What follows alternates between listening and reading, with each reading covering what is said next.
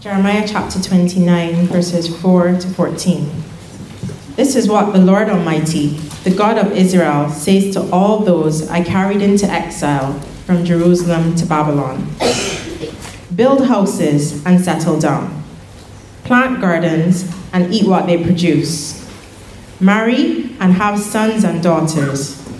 Find wives for your sons and give your daughters in marriage, so that they too may have sons and daughters. Increase in number there, do not decrease. Also, seek the peace and prosperity of the city to which I have carried you into exile. Pray to the Lord for it, because if it prospers, you too will prosper. Yes, this is what the Lord Almighty, the God of Israel, says. Do not let the prophets and diviners among you deceive you. Do not listen to the dreams you encourage them to have. They are prophesying lies to you in my name. I have not sent them, declares the Lord. This is what the Lord says. When 70 years are completed for Babylon, I will come to you and fulfill my good promise to bring you back to this place. For I know the plans I have for you, declares the Lord. Plans to prosper you and not to harm you. Plans to give you hope and a future. Then you will call on me and come and pray to me, and I will listen to you. You will seek me and find me when you seek me with all your heart. I will be found by you, declares the Lord, and will bring you back from captivity. I will gather you from all the nations and places where I have banished you, declares the Lord, and will bring you back to the place from which I carried you into exile. The word of the Lord. We've come to consider those words. This is the last in the series that I've been doing in the book of Jeremiah. If you've been here a while, if it's your first time here today, welcome, by the way. There's one or two faces that I think it's your first time, so that's great. This is the last in the series we're going to do in the book of Jeremiah. If you remember all the way back to just before Christmas, I sort of left you with that image of a defeated nation, defeated people gathered just outside Jerusalem in a little town there, and the people are chained together and they're being divided. Some of them are going off into exile in Babylon, the nation that's defeated them. Some of them are going to stay there and go work on the land and produce crops and things. Some of them went into exile. Jeremiah himself stayed. Okay? And chapter 29, Jeremiah chapter 29, is a letter from Jeremiah to the people who are in exile. Okay? So someone's going to take this letter that he writes, explains who that is at the beginning of the chapter. Someone's going to take this letter, they're going to take it all the way into Babylon to be read out to those who are exiled there. How do you think they're feeling? How do you think you would feel? Okay? Imagine if your country had been defeated in war. Imagine your capital city had been burned to the ground and looted. And just everything of value has been taken. Imagine if your most respected people had been humiliated by this invading army. And imagine you've witnessed the horrors of war. I mean, we see bits and pieces, don't we, on our TV screens from Ukraine? But the mainstream media protects us really from the worst of it. Some of the stuff that's on social media is way, way worse than you see on our TV screens. Imagine you've seen all that. How are you going to feel? Well, Psalm 137, which Wade read for us, gives us a really helpful insight into exactly how they felt. So they said, by the rivers of Babylon we sat and wept when we remembered Zion. When we remembered Jerusalem, okay, we're sitting by the rivers in Babylon, we're thinking about, we're remembering what life was like in the good old days before we were invaded, and we wept. And our captors tormented us, demanding that we sing songs of joy. Come on, give us a song. You Israelites, you're good at singing. Sing us a nice one of your cheerful tunes. they said. How can we sing the songs of the Lord while we're in a foreign land, they say.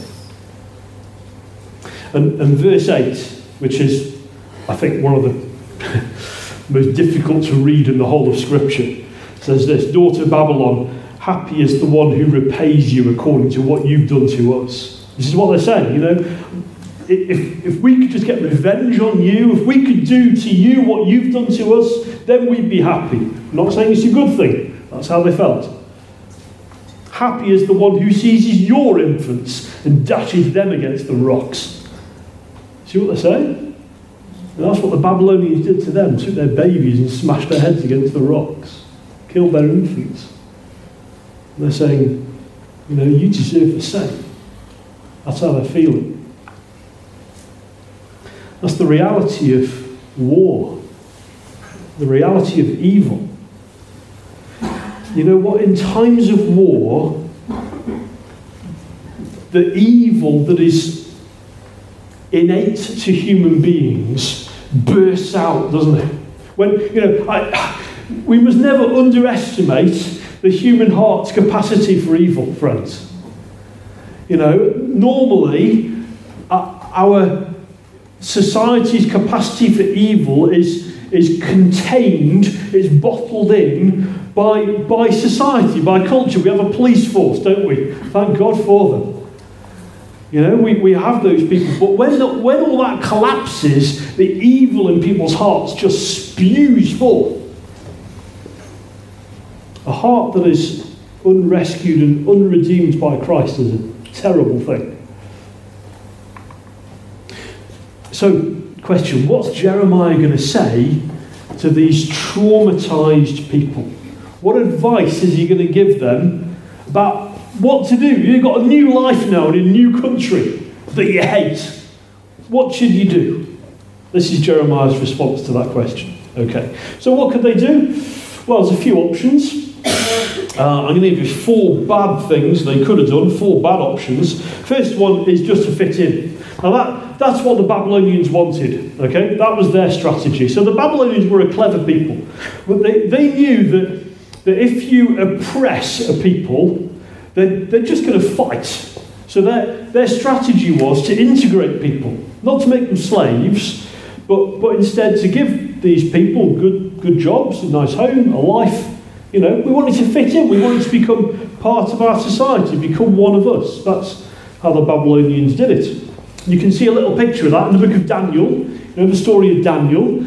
So Daniel's name means Elohim, God. Elohim is my judge. That's what the word Daniel means. Okay. But Daniel chapter 1 says, see, he was one of the exiles, you see. So when Daniel is taken to Babylon, they change his name. They change his name to, I have to look this up, Belteshazzar, which means Bel protects me. Bel is a Babylonian god. Okay, you see what they're doing? They're taking they're trying to get the people to forget their heritage. Just fit in with us. You know, you've got a new life now. Worship our gods instead. Just fit in. Forget your old life. Assimilate with our society instead. Follow our ways. Go with the flow.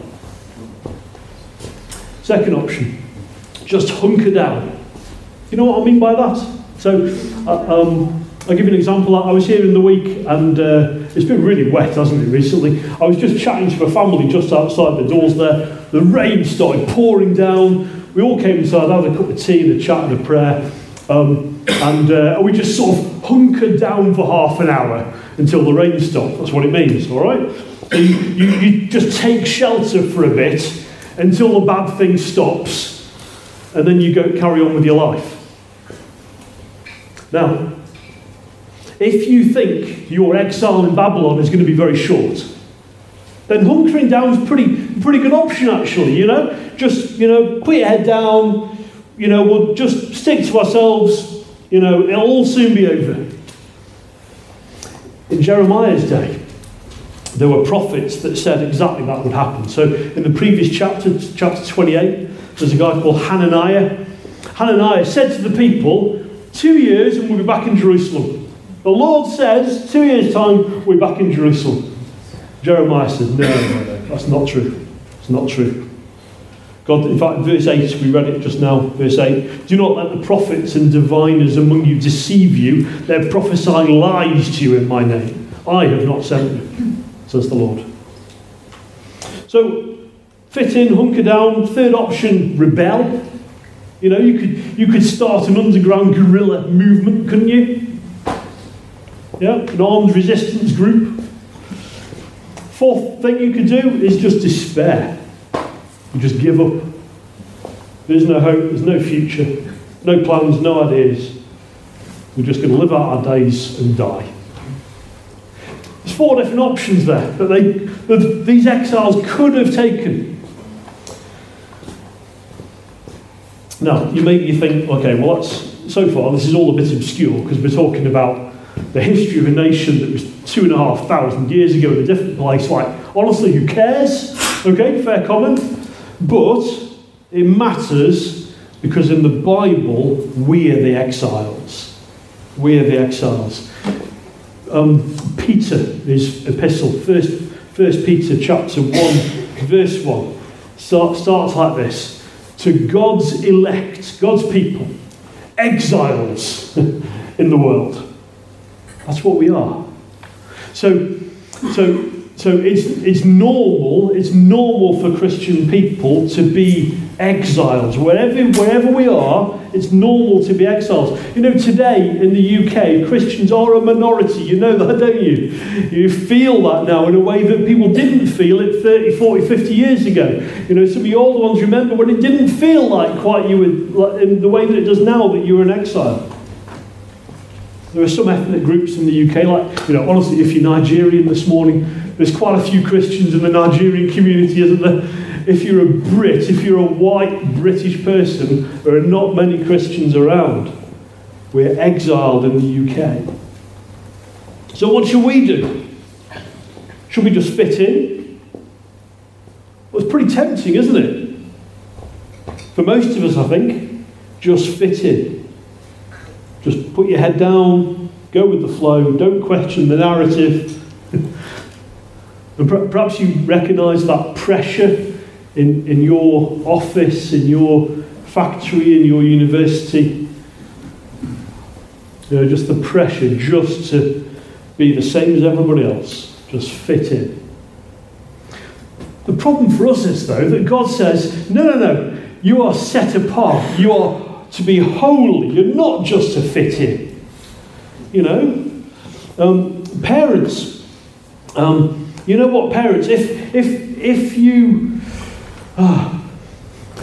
live your family life in such a way that you just fit in, your kids are going to see that. Your kids are going to see that. If your family life is exactly the same as the family lives of all the other kids on the street, then they'll recognise that, they'll see that. And you know what happens? Each generation just becomes a little bit less different from the culture until at some point there is no difference. Can't just fit in. It's tempting to hunker down as well, isn't it? Perhaps, you know what, I've seen this in so many churches. In the UK, from the 1960s onwards, I think this is what Christians did. Primarily, most churches, I think, is just, they were so afraid of the world outside, the answer was hunker down, disengage. You know, the outside out there is dark, scary, we don't understand how they think, they're all into this sexual revolution stuff, we don't get it, hunker down, we'll have our own little Christian community. There we go. And we'll try and minimise contact with the outside world. Because it's scary out there, we'll create our own alternative society, we'll hide away. The problem with that is that Jesus calls us to be salt and light. Jesus said, you don't light a lamp and then put it under a bowl, do you? You know, you put it on a stand so that it gives light to the whole house, to everyone. The problem is, if you just hunker down and think, we'll just get through this. Within a generation or two, you just become irrelevant. If you don't connect with community, if you don't connect with how people out there think, and this is my job to equip the saints for works of service. All right, this is what I do. I hope I perhaps don't always do it as well as I ought to, but I'm trying to help you to connect your faith with the culture that we live in today. If you don't do that, you just get disengaged from culture. And probably most of us know of churches that just are completely disengaged, and they will die out. You could rebel. Now you might think, well, I don't really fancy taking up arms against my neighbours. A lot of people have historically, though. You know, if you think about the zealots in Jesus' day, Simon the Zealot, one of Jesus' disciples, they were like an armed terrorist group. You know that? Yeah, that's what they did. They tried to kill, they just stab Roman soldiers and then run off. You know, you on a different level, you might think of the American model, the American right, the moral majority in the 70s and 80s, basically trying to force through conservative laws. You know, if the Christians all turn out and vote, we can change the laws of the nation. It kind of worked, but it left a very bad taste in a lot of people's mouths. You know what, okay, so a long time ago now, I was at university, 25 years ago, the Christian Union, and in fact, to be fair, it wasn't the Christian Union, it was a small group of us that were part of a Christian pro-life movement on campus. We managed to change Warwick Student Union policy on abortion from being pro-choice to neutral. And we did it by a leafleting campaign. There was no internet back then, and we basically got all the Christians to turn up at the student union for this vote, and nobody else was that bothered. So we managed to change the student union policy on abortion. We did exactly what the Americans had been doing in the 70s and 80s with the whole moral majority thing. And you know what we achieved? Absolutely nothing. Because they instantly changed it back again when they managed to get 20,000 normal students to come. And what it did, it just left a bitter taste in everybody's mouth. What we've done is try to use power to exert change. We tried to force people to change their views and attitudes by using what little power we had as Christians. But friends, isn't that exactly the opposite of what Jesus did? Jesus didn't use power to change people, he used humility to change people. He used sacrifice to bring about change. We made a terrible mistake back then. There we go. Or despair. You know, some Christians just feel like giving up.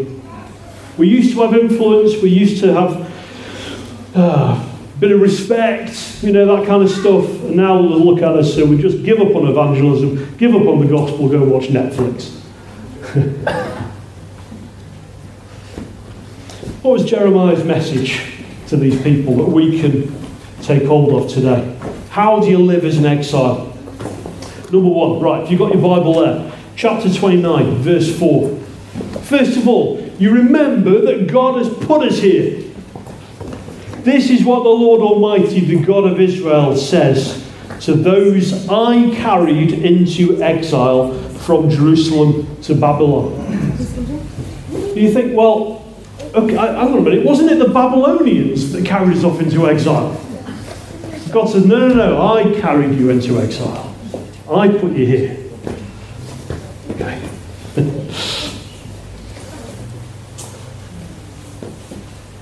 Behind it all,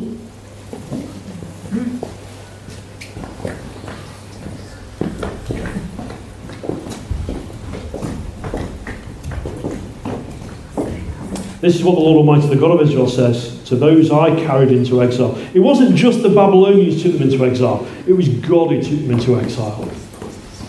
God we believe, don't we, there is a God whose plans and purposes will not be thwarted.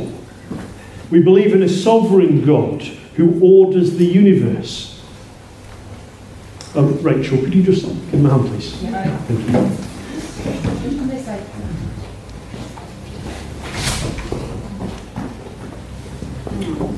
And I want to just, I just want to say to you today, you know what? Whatever your situation is today, this is the place where God has put you. I don't mean here in Park Church, please, that's true as well. But whatever your situation, it is the place where God has put you. You are in the place where he wants you today. You are here for a reason, for a purpose. You live in Stoke-on-Trent today for a reason, for a purpose. Sometimes Christians get taunted by atheists, don't they? They say, well, what about the problem of suffering? You know, well, what about all the suffering in the world? You know what? They're the ones who have to contend with that problem. Because to them, how do they face suffering? All they can say is, well, the universe is cold, dark and bleak and empty, and then you die. That's the best answer they've got. We can say, well, you know what, I don't understand everything I'm going through, but I know there is a God in heaven who orders everything, and therefore there is a purpose for what I'm going through. My hardship today has meaning, it has value, and I don't know what that might mean in detail at this point, but I know there is a God who is in control. Realise God has put us here. Number 2. Number 2, get on with your life. Look at verse 5. Jeremiah says to them, look, you exiles in Babylon, build houses, plant gardens, get married, get your kids married, look forward to having grandchildren. In other words, settle in. You're here for the long haul. You're here for the long haul. Jeremiah's basically saying to them, look, forget the idea that 2 years and we're back in Jerusalem. Not going to happen. Forget it. Okay? Forget the idea that everything's going to suddenly be radically better. That one day we'll wake up and everything will be the way it was before. Everything will be happy again. No. Forget that. Settle in. You're in here for the long haul. I remember back in the 80s, some of you will remember this, there was prophecy after prophecy of revival sweeping through the UK. You know, some of you were in those kind of prayer meetings. And the message was basically just hold on just a little bit longer and then it'll all be all right again. Wasn't true. Jeremiah here is saying the opposite. It's going to be a long time. In fact, he says it's going to be 70 years. Basically, you're all going to die in Babylon, you say. So get on with life. Don't wish this life away. Just get on with it. And when the world is a hard, scary place, it is tempting. You've probably heard people say, well, you know, I don't know that I want to have children. And I'm talking to the younger ones now, because this is in your social media feeds. I don't think I want to bring children into this world. You know, because it's a hard, scary place. It's, you know, who wants to bring kids up here? Here, Jeremiah says the opposite. He says, increase in number there. Do not decrease. Increase. Think about that. These are people who've seen their children killed, murdered by the Babylonians. You might think bringing up kids in our culture is hard, not good. Think about these guys. They've seen the Babylonians kill their children. And God says to them, don't be afraid. Don't be afraid to bring children into this world. Don't be afraid to have children. We're the light of the world. Jesus is with us. We need more of us, not less. Jeremiah is saying, don't just fizzle out of fear. The parents, the Lord will care for your children. The Lord will care for your children. Don't be afraid. Thirdly, make the world around you a better place. Look at verse 7. Quite famous words, perhaps. Seek the peace and prosperity of the city to which I've carried you into exile. Pray to the Lord for it, because if it prospers, you too will prosper. Seek the peace and prosperity of the city. That little phrase is just one word in Hebrew. It's the word shalom.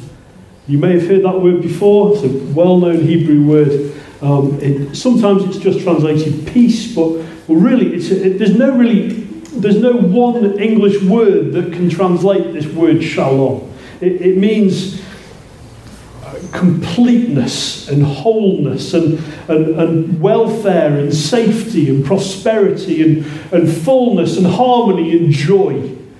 The the good life, if you like. So God says through Jeremiah to these people, seek the shalom of the place where I've called you to. In fact, here we go. There you go.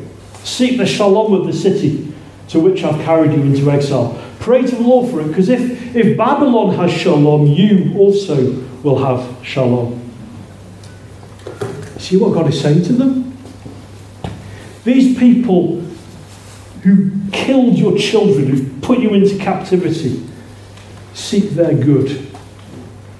Seek their good. These ones who smashed your baby's head against rocks. Seek their good in every way. Bring blessing to your pagan neighbours, even if they hate you. Bring blessing to your pagan neighbours. Jesus said, didn't he? Love your enemies. Do good to those who hate you. Love your enemies. Well, how do you do that? How do you bring shalom to Stoke-on-Trent? Because I'll tell you what, it's not by hunkering down in our own little enclave. It's not going to work.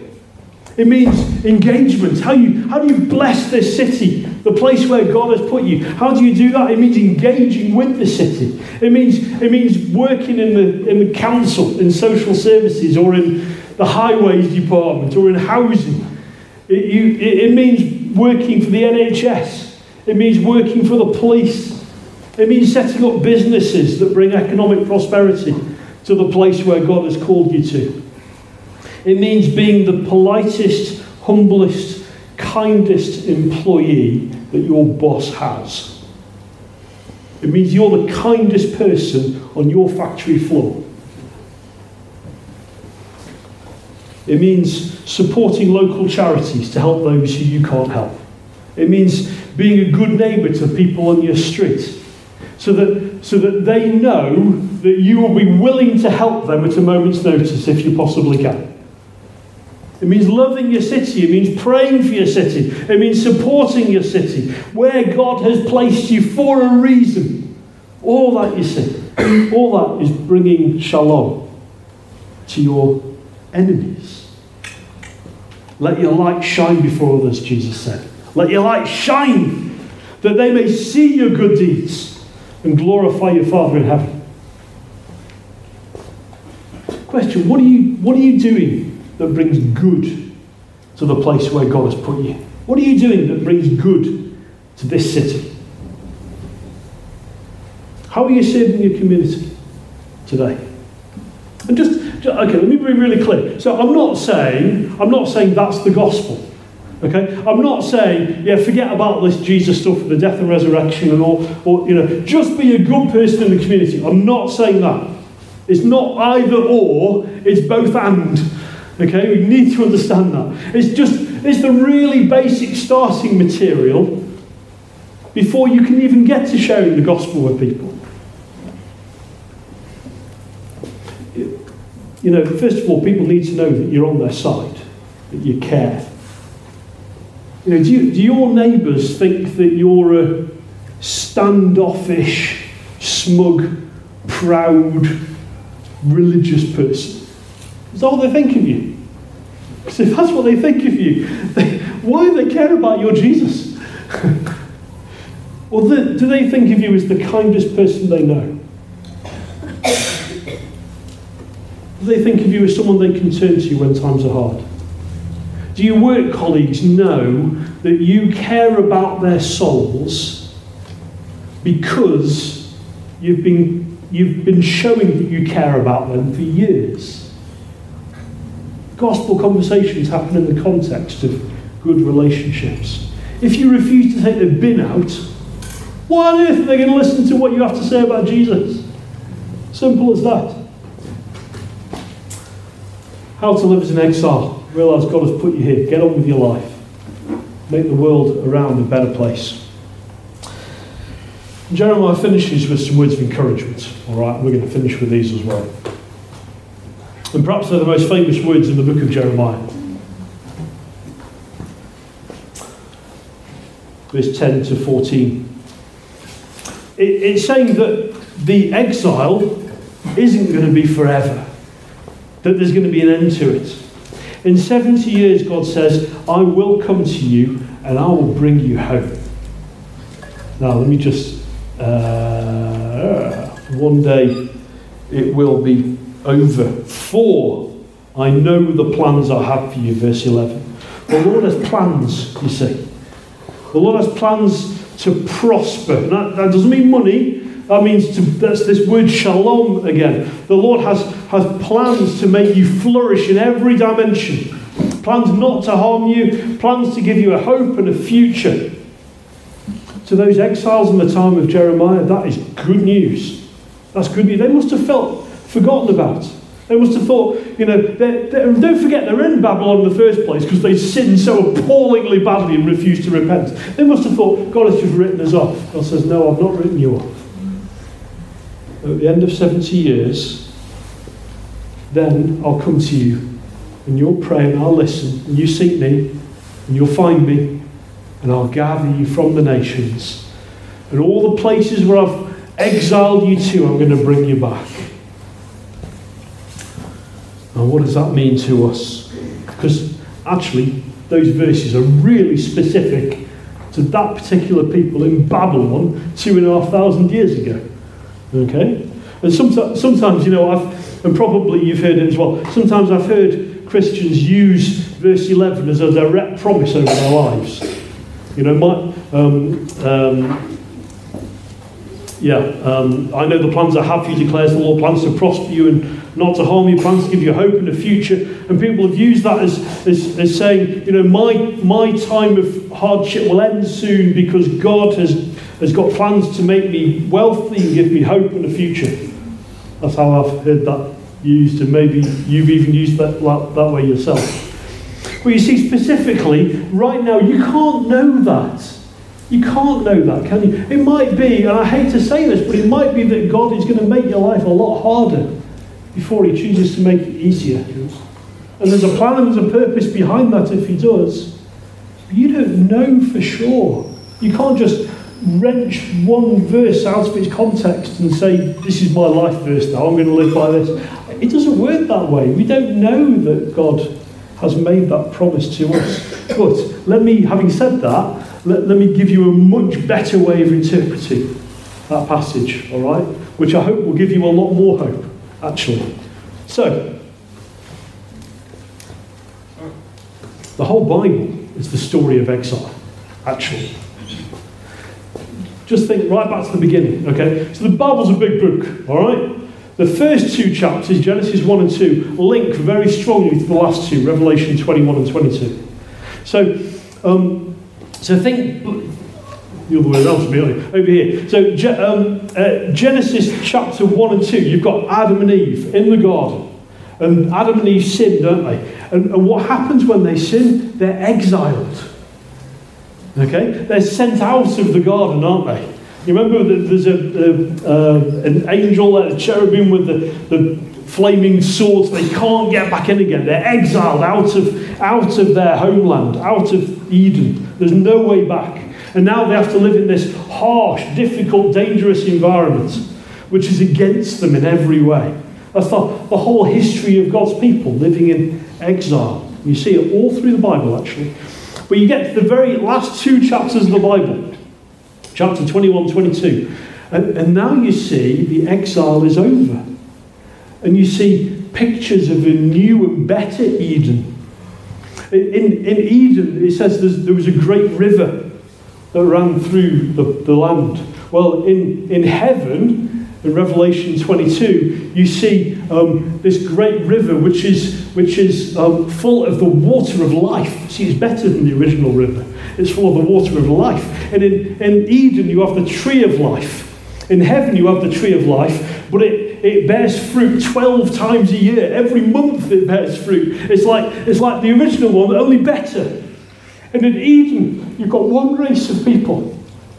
There's only Adam and Eve are just one race, aren't they? In heaven, you have people of every language and tribe and nation. See, it's just better. And in Eden, God walks in the garden in the cool of the day, not all the time.